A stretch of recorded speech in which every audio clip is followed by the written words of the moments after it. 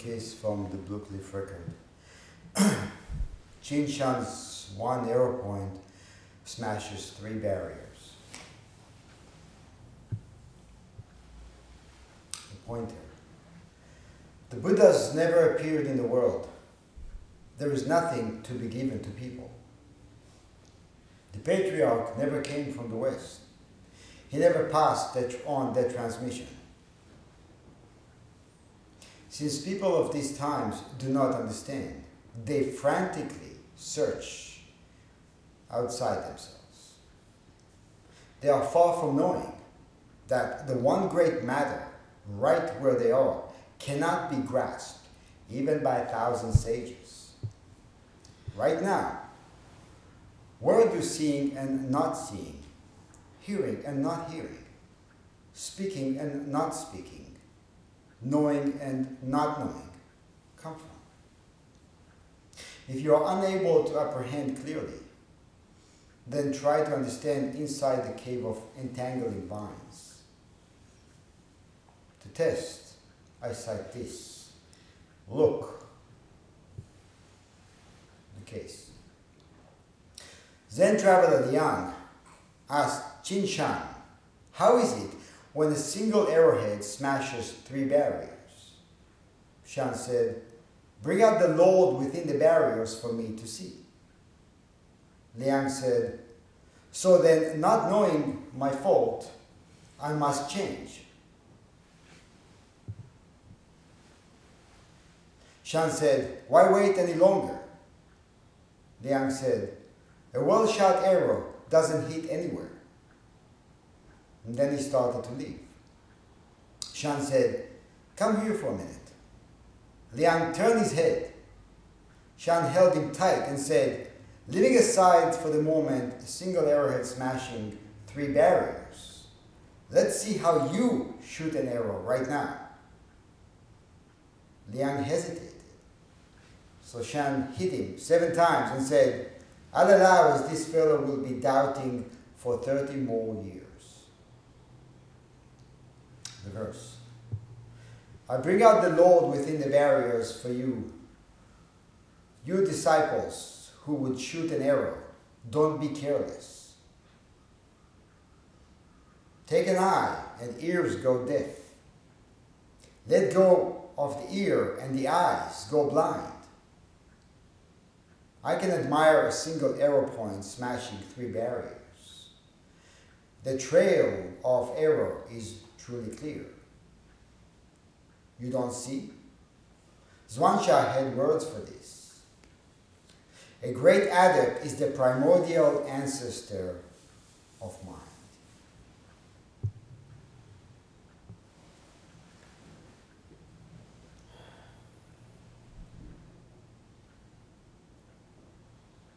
So a couple of weeks ago, I listened to an interview on the radio with some guy who apparently is a famous producer of reality TV shows.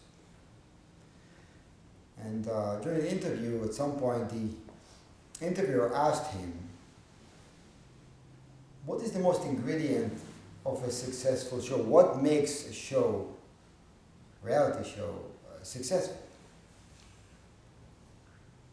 And the guy said, without hesitation, said, drama and conflict,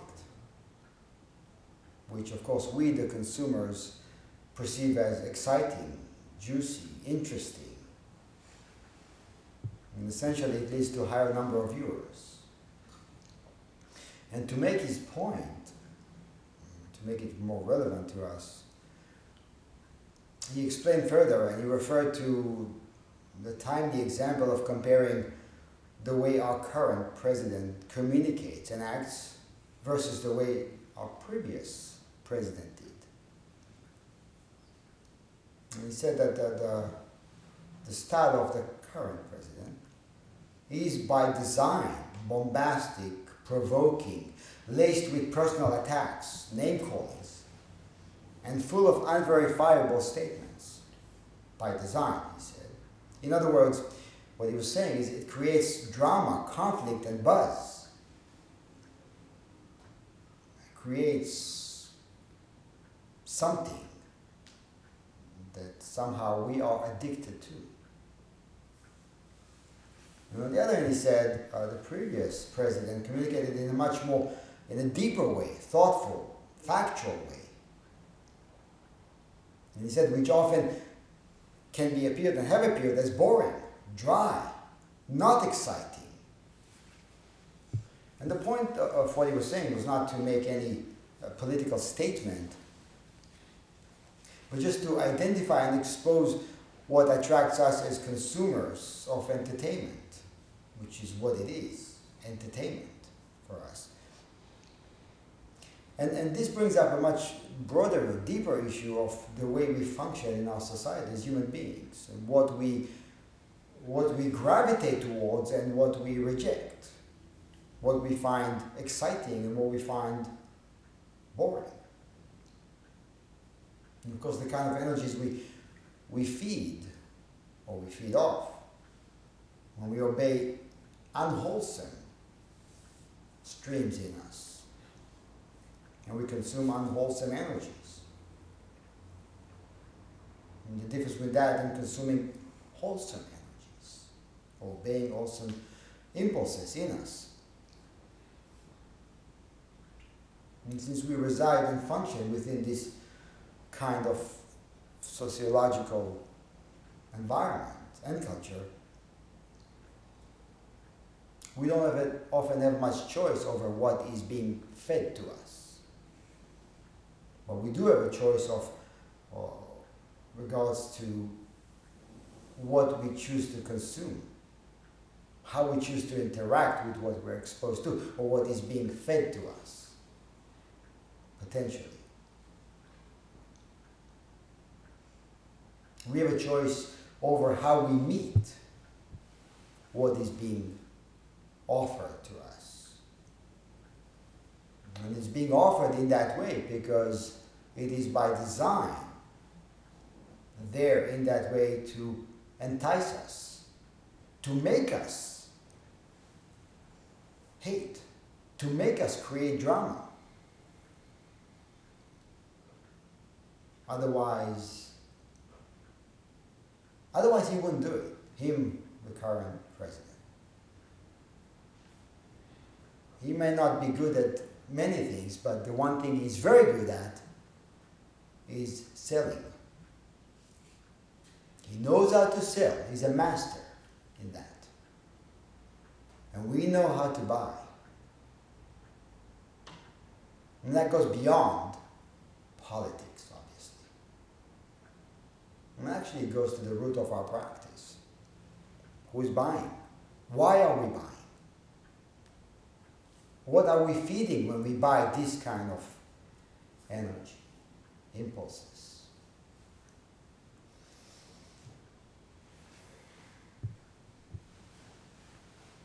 And I'm not interested in reality TV at all. It's just that it was a very interesting interview because it's not really the reality TV that matters. It's just that it has become such a big aspect of a huge money-making industry of realizing, well, that's what people like, so why not give them what they like?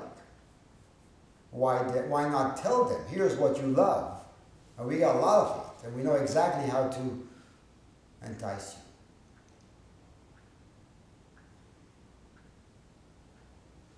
So what, as a practitioners, what can we learn from this? What do we do when Mara shows up and says, why don't you try this, taste this for a while? Mara is a little bit like a pusher. Got the right drugs. Knows exactly how to knock on the door. Exactly how to show up. Exactly how to dress up. What kind of a hat to put on. What kind of a jacket to put on. What kind of shoes we like. How shiny to be. So Mala shows up. And we see the glamour and we go for it. Like a moth to the light. We keep burning. We don't learn.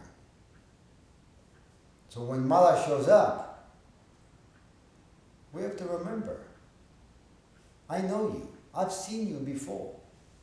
You may look different today, but you're not. I know exactly who you are. And I'm not going to go for that. You can try as hard as you want.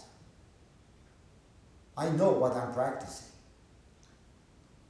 Because I'm practicing it daily. Because I'm clarifying daily. And daily you come, show up, and try to pull these magic tricks. But I know what I practice. I know the master. I am the master. Mara is not an enemy. It's just different streams in us.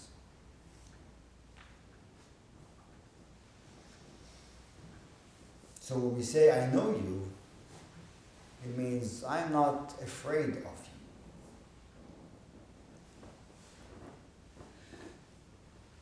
And I'm not surprised that you showed up, that you keep showing up. We all have tendencies to gravitate towards immediate gratification, to blindly follow our senses, to favor the easy, and to slack off. That's exactly how Mara shows up. And then the practice says quite the opposite of that. It says, sit down, get quiet, don't move an inch. The practice is teaching us how to meet Mara. It's teaching us that it happens, so we shouldn't be surprised. And at the same time, it's also teaching us how to encounter, how to stay stable while the wind is blowing, by moving with the wind, that is.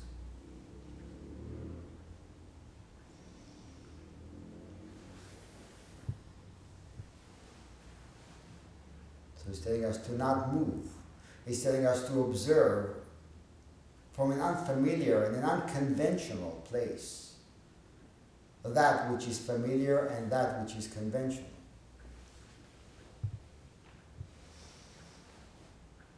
And then we mobilize from there.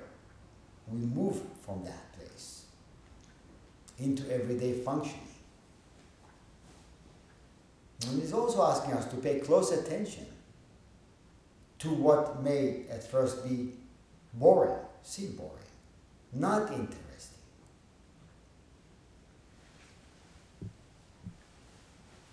He's teaching us how to bring up wholesome while we may want to bring up the unwholesome.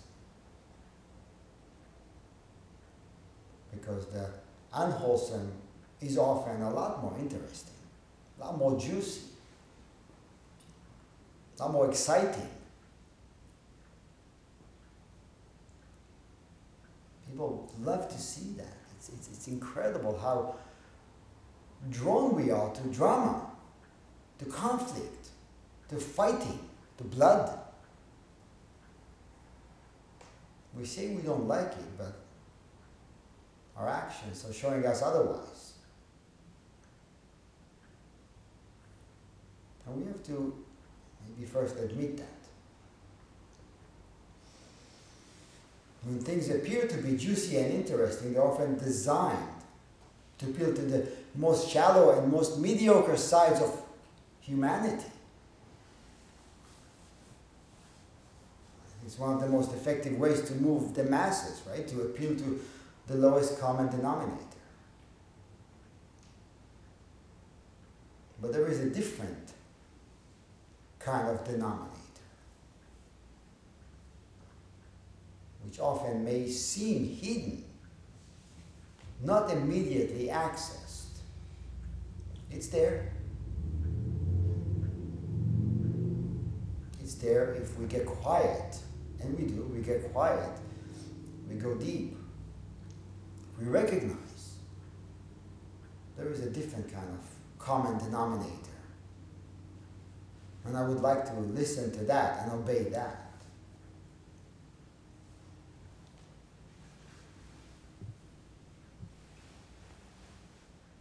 And to go deep and to break through takes time.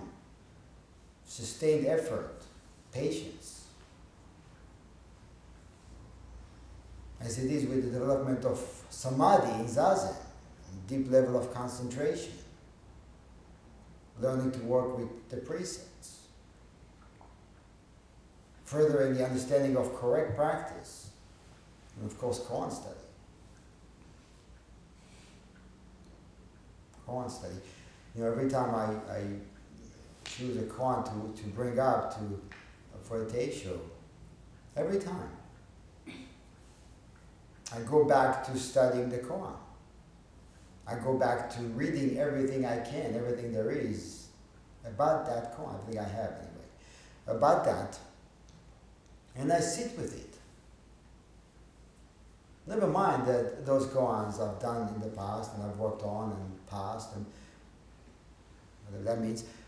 Still, I look at it as if I'm looking at it for the first time. And I'm studying it. And it takes time. It takes time because without that, it's not alive. It doesn't come to life. It becomes something that has been chewed before, and then you just keep chewing it over and over again, but it has no flavor.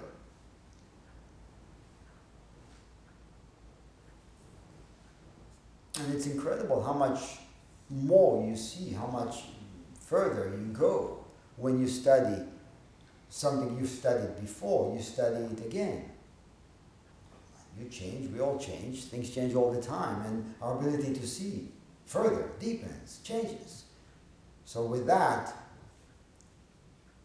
I find that I'm able to see different shadows, different colors, different shades. And of course, what's relevant in this koan? Many ways to speak of a koan. There are many ways to express and experience a koan. And we go with the relevant way, because everything else is meaningless. So we need to examine, the point I'm trying to make with this is we need to examine the way we are dealing with practice.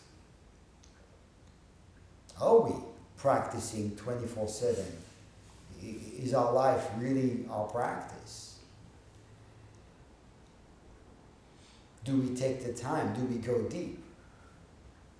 Or do we obey other impulses that say, this is boring, do something interesting, do something fun. This is not fun. It's too deep, it's too heavy. I want to do something light today. We say that, sometimes vocally, sometimes not so vocally, but we feel that way. I need to kick back, relax. And by all means, sometimes we need to kick back and relax. But when we kick back and relax, are we not practicing? While kicking back and relaxing, again, ask the question, what am I feeding? What impulses am I obeying?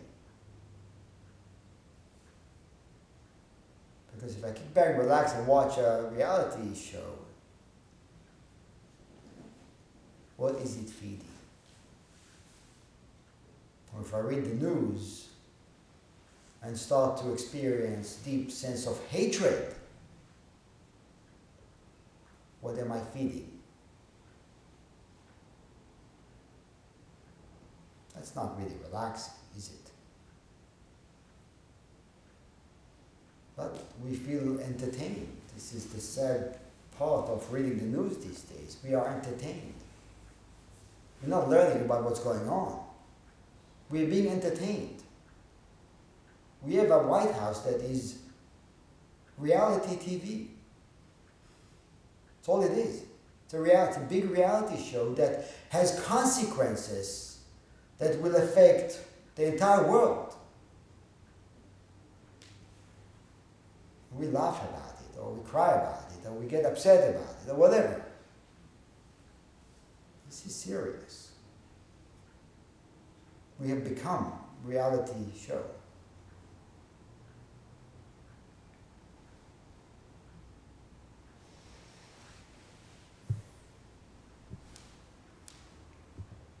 The pointer of today's koan begins by saying that the Buddhas never appeared in the world. Nothing was taught. And Bodhidharma never passed on any transmission. So right from the beginning, he's telling you, that if you want to penetrate deeply, you need to stop looking elsewhere. You need to do it right here, right now, and at all times. Because nothing else will ever happen. Nothing will appear, nothing will show up. Because the Buddhas never showed up. They never appeared in the world, whoever we think they are. Which means nothing else will appear in the world. Nothing that is not already appearing. So we need to stop looking elsewhere. We need to go deep. And as Dogen said, we need to take the backward step that shines and illuminates the souls. To take the backward step.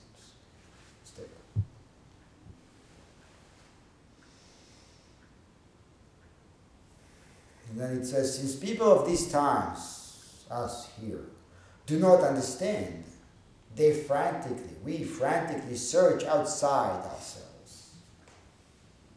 We are far away from knowing that the one great matter, right where we are, cannot be grasped even by 1,000 sages. So we read this, we get encouraged, we commit to the practice, and we slack off. Then we recommit. We jump around from one tradition to another, maybe. Go between being disciplined to not being disciplined. Have courage, lose the courage.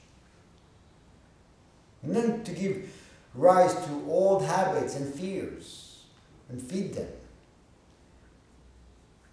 And the pointer says, all this is happening while we are treading the very path we long for. We get discouraged because we feel like we're not getting anywhere, but we are not getting anywhere because we are already there.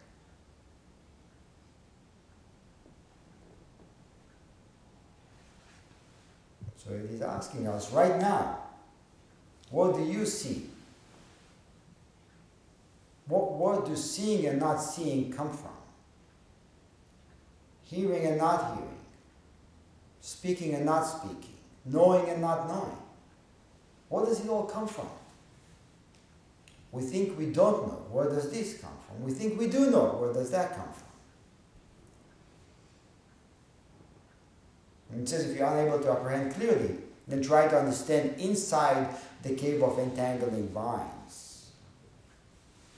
We are in the cave of entangling vines, if you haven't noticed.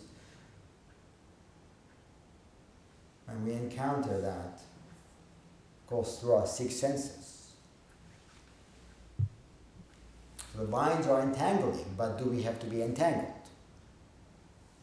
Rinzai said that the 6 rays never cease to shine, to emit the great light. The 6 rays, ear, eye, nose, tongue, body, mind. The gateways to freedom and to entanglements. 6 senses. Mind is considered as a 6th sense, as a sense organ, meaning the brain. They're always on, they're always working, all those senses. And the thinking mind is always immersed in an automatic process of creating associations, categories, comparisons, judgments. And of course a course of action that is based on these interpretations. But what happens to this automatic process when we arouse curiosity and great doubt? When we doubt that we actually see what we think we see, smell what we think we smell. What happens when we don't jump into conclusion about what is being seen, what is being heard, what we smell, what we sense, what we taste, or what we think?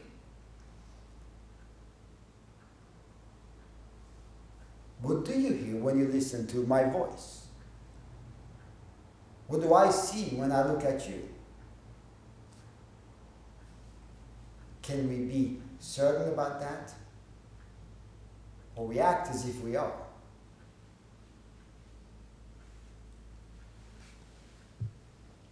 So the pointer is asking us first to admit that we're holding on to some basic fundamental assumptions about our reality. I know what I see. I know. I heard them say this.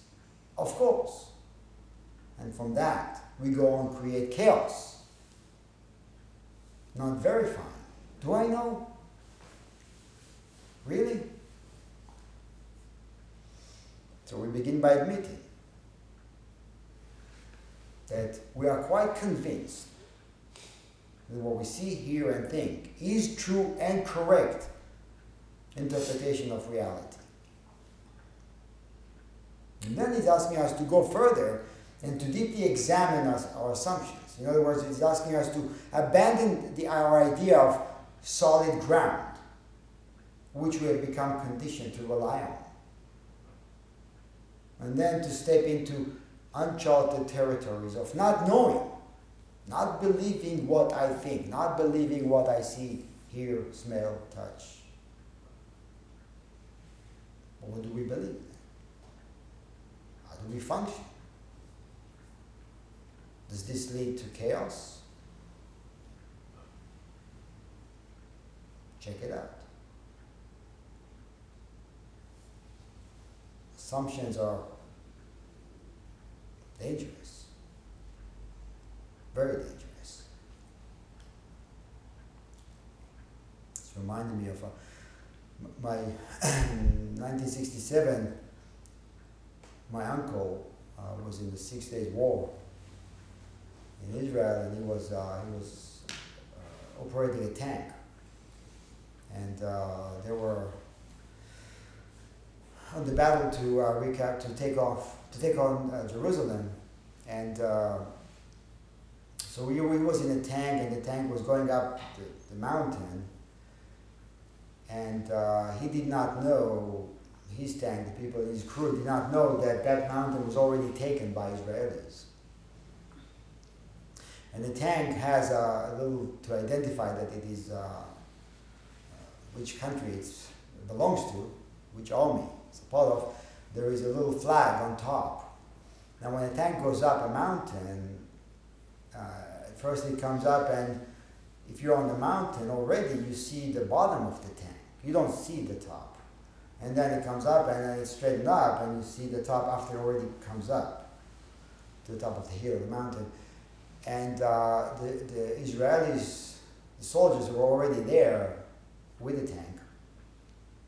So the tank that my uncle was in, sorry. And first they saw the bottom, the bottom of it. And as soon as they saw that, they thought this is the enemy. They shot it. After they shot it, it actually straightened up, and they saw the flag. It was too late. Everybody was killed in it, including my uncle.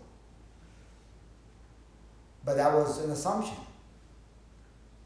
Now you can say, well, how could they know? Because once the tank straightened up, the tank may actually shoot at them, which may be true. But it is an assumption. An assumption can create fear. and fear makes us pull the trigger.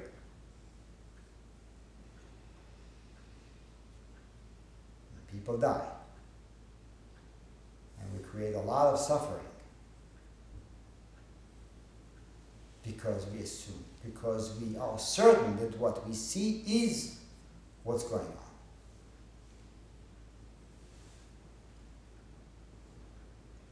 Can we admit that our senses are always limited? Always. Can we admit that to rely solely on our six senses is not an accurate way to perceive reality? Because if we don't, well, first of all, we're not practicing correctly. But if we don't, we are doomed, because we are always going to create suffering for ourselves and others. Because we predicate our lives based on inaccurate measurement tools. And what happens when we don't have a tool that can measure correctly? We come up with measurements that are not reflecting reality as it is.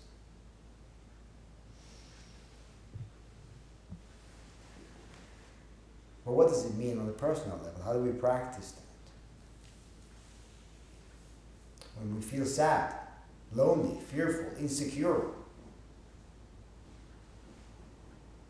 we need to ask, where do these emotions come from? Do we know? I trust that emotion to reflect reality, but where does it show up from? Where does the emotion reside? Can you put the finger on the exact location of what you say you are experiencing? I know I am feeling this way. I'm sad. I'm upset. I'm pissed off. Maybe. But what does it mean? What does it mean to be upset? What does it mean to feel insecure? What does it really mean? What does it mean to feel secure? Can we locate the exact spot of what we predicate our lives on? Because we make some pretty serious decisions based on those feelings. Decisions that are responsible for life and death. Responsible for the future we create. And we do it so automatically. Or in the case of a memory, for example, a past event. Well, the event we know is long gone, but then there is the memory. Well, where is that? Where is the memory located?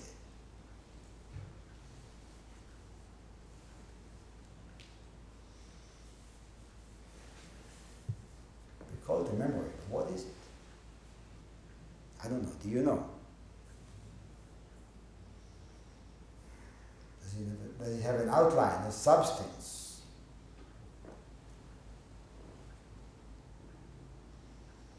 So we need to take the time to examine. Take the time, be patient, work with things, go deep. Like everything we talk about in practice. We need to realize, and we do realize, that all this is actually not more than a passing cloud in the sky. It's really not more than that. It seems very threatening, especially when it's dark. But it passes on, like everything. Maybe the challenge is, while it's not passing yet, to create the least amount of damage. Because after it passes, we have to deal with the damage. And that's a shame.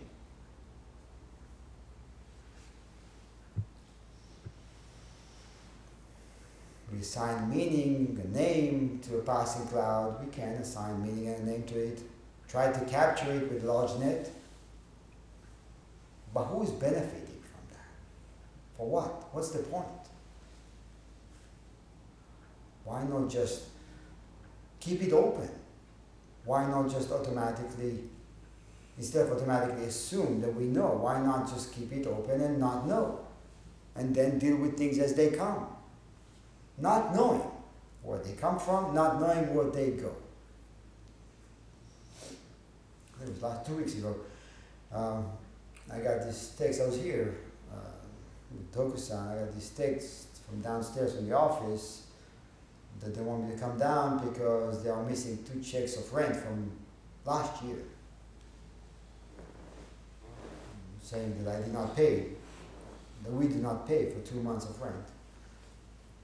So I finished up what I had to finish and I went downstairs and I asked, which section, which months are you talking about? And they referred to 2 specific months, and because these days so easy, everything's available, so I open up the phone and I go to the bank website and I find those checks and I have copies and I show, here are those checks. And I say, well, no, we actually, maybe the other different months. And then I said, well, let me look. So I look and I find here.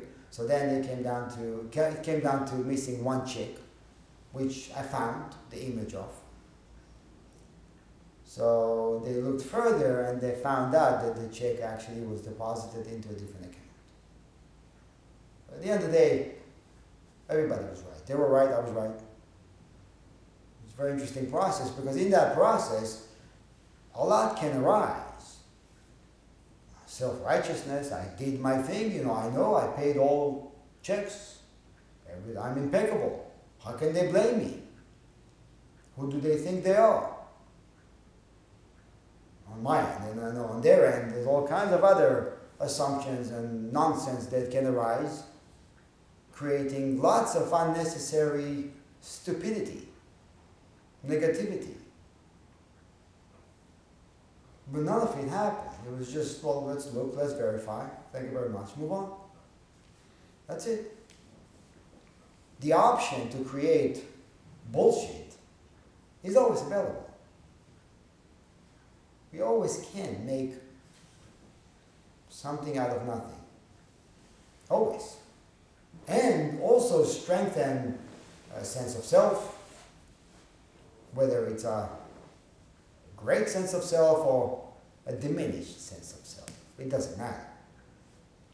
Because obviously I can build up a low self-esteem in the same way that I build up the greatest that I am. I can verify that further if I think that I am getting verification for that. Here, they're blaming me again. I know I can't get anything right. Or whatever is going on in our minds. And this is happening. There's no way to stop those thoughts from coming up. It's just that, why do we care so much? Or why do we take it so seriously? And why do we believe that what we think actually means something or signifies something? Why do we believe? So in this koan today, Zen traveler Liang is visiting Master Qin Shan. And he poses a question to him. He comes with a question. How is it when a single arrowhead smashes 3 barriers? Now the commentaries about the 3 barriers vary. Some say it is taken from expedient means put out by ancient masters to awaken their disciples. It is in the example of Tosotsu's 3 barriers, when he asked his monks to pass through 3 questions. First one is, where is your true nature right now? Then, how do you free yourself from life and death when you're just about to die? And the third one is, after you die, where will you go? This is a koan from the Gateless Gate collection. There's also Joshu's 3 turning words to help us penetrate. He said the gold Buddha does not pass through a furnace. A wood Buddha does not pass through a fire. A mud Buddha does not pass through water. But in reference to this one, Tenkei's commentary says that it is taken from a Taoist tradition which sees the three barriers as eyes, ears, and mouth, which I think is very relevant to how we get trapped, how we trap ourselves. There's also the military example of the side battle formation, outside battle formation, and middle battle formation. And it seems as if Liang is using this metaphor to express his understanding and to pose the question, smashing through all formations, through all barriers, whatever the barriers are, with one single arrow. Obviously, he's pointing at his own ability to cut through obstacles. 3, 5, millions. And when you cut through, it really doesn't matter because there are no obstacles, right? So the number is not that relevant. So Qin Shan is not very impressed with this question or with this statement, and he says, bring out the Lord within the barriers for me to see. You say you could shoot an arrow. Who is the one who is shooting the arrow? You speak of excellent level of mastery. Show me the master. Bring him out right now. When Liang said, well then, I'm at fault. I must change. He says, okay, I realize my error and agree to adapt. And I think this is a much greater statement than the question he came up with. The question he came with. Right? To be able to admit, all right, I'm at fault, I made a mistake. And I'm willing to recognize it. I'm willing to change on the spot. I'm not going to sit here and explain why I said what I said and why do I think I know what I know and prove it to you. I'm not going to waste time. Right? So immediately letting go. This by itself is, or could be, stepping into uncharted territories without dragging the baggage of the old self, the one who thinks he or she knows. So Qin Shan realizes the opportunity. This guy knows something. He has some level of depth. So he's demanding of Liang to seize the moment, take charge. So he says, why wait any longer? You say you understand that you are at fault. Fine, good. How about right now? Forget that fault. Right now, can you do it? So Liang says, a well-shot arrow doesn't hit anywhere. Which is actually true. We have that, one of the koans, in the miscellaneous koans, we have this line.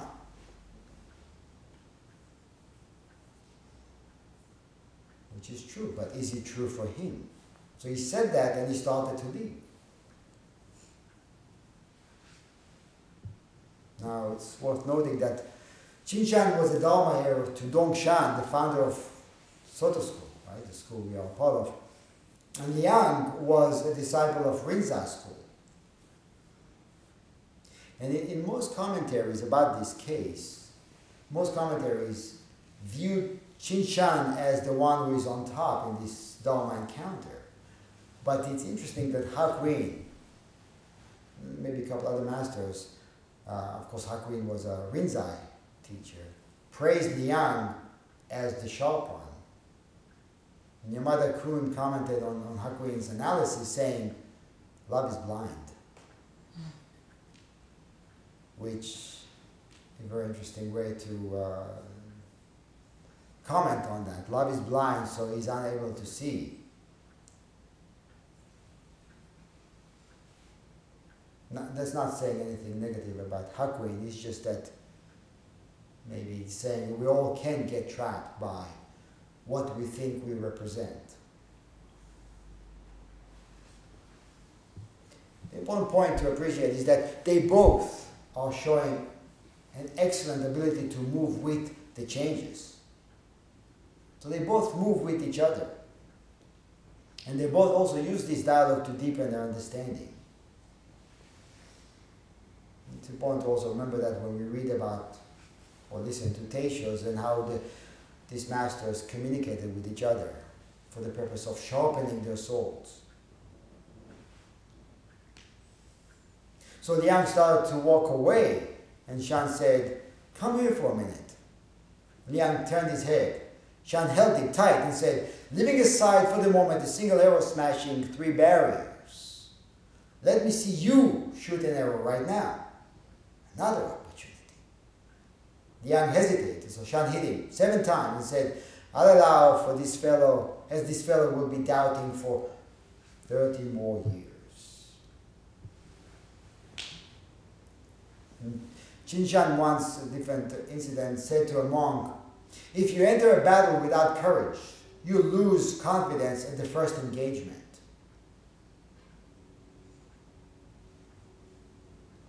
If you take a step in life without courage, you will lose the confidence right away." It's a great statement, isn't it? Great teaching.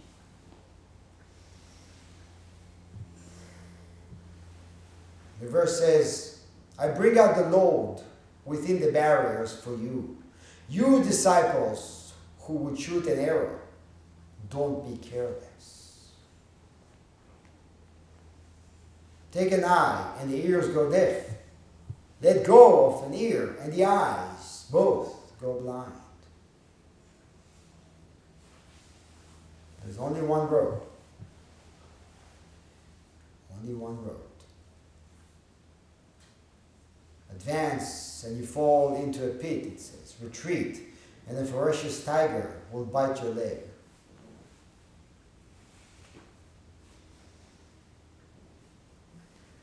The Sutani Roshi commented on that, who's a teacher in our lineage, said, "It is the truly blind, the truly deaf, who is the master within the barriers. The master within the barriers has neither eyes nor ears. But he uses eyes and ears to see and hear with complete freedom. No matter how wondrous the things you show him or her, no matter how terrible things you show him or her, she does not see them at all. She's not bothered by that. No matter what abstruse philosophy you may expound, no matter what unusual doctrine you may preach to him or her, she doesn't hear a word.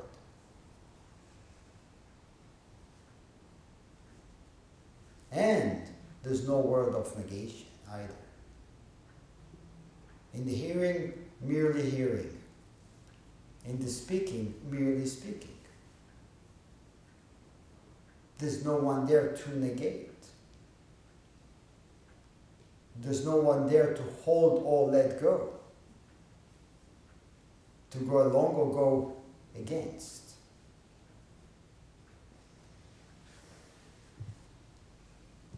Well, the only way to truly see is to forget the eye when seeing. And the only way to truly hear is to forget the ear when hearing. When we function this way, the master within the barriers is brought to life and cuts through the automatic process of interpretations. And we talk a lot about the great trust, great determination, But we also have to remember the third pillar of Zen, the great doubt. And to keep that alive while we interact with everyday challenges. I don't know. To doubt. I think I know, but I'm not sure.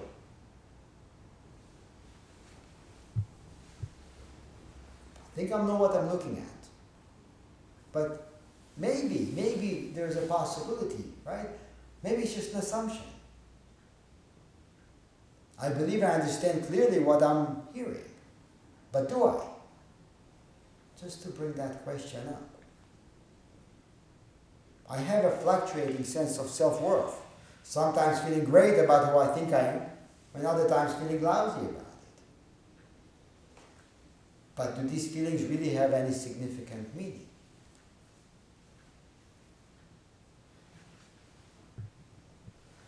Maybe we should try for a while just to put a big maybe after each statement that we think we are sure about. At the end of that, in parentheses, maybe, maybe not.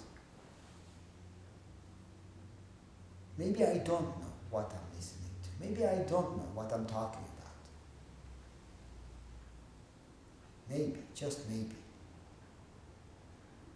And it's challenging, of course, at first, because we derive our sense of identity, stability, security from a belief that we know what we are hearing, seeing, smelling, touching, thinking.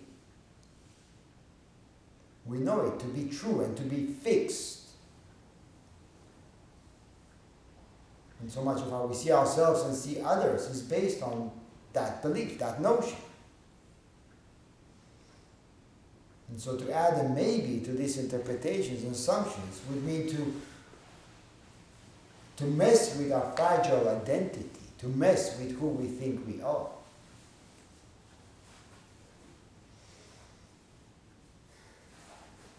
It also means to break through and open up our wings and soar, fly freely. There is that too. To not be chained by what we think. To not be chained by what we believe to be true.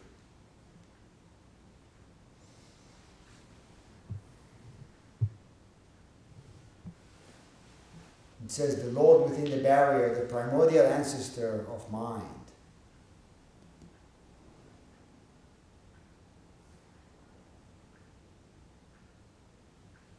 She cries, she laughs, she experiences the entire gamut of life as human being.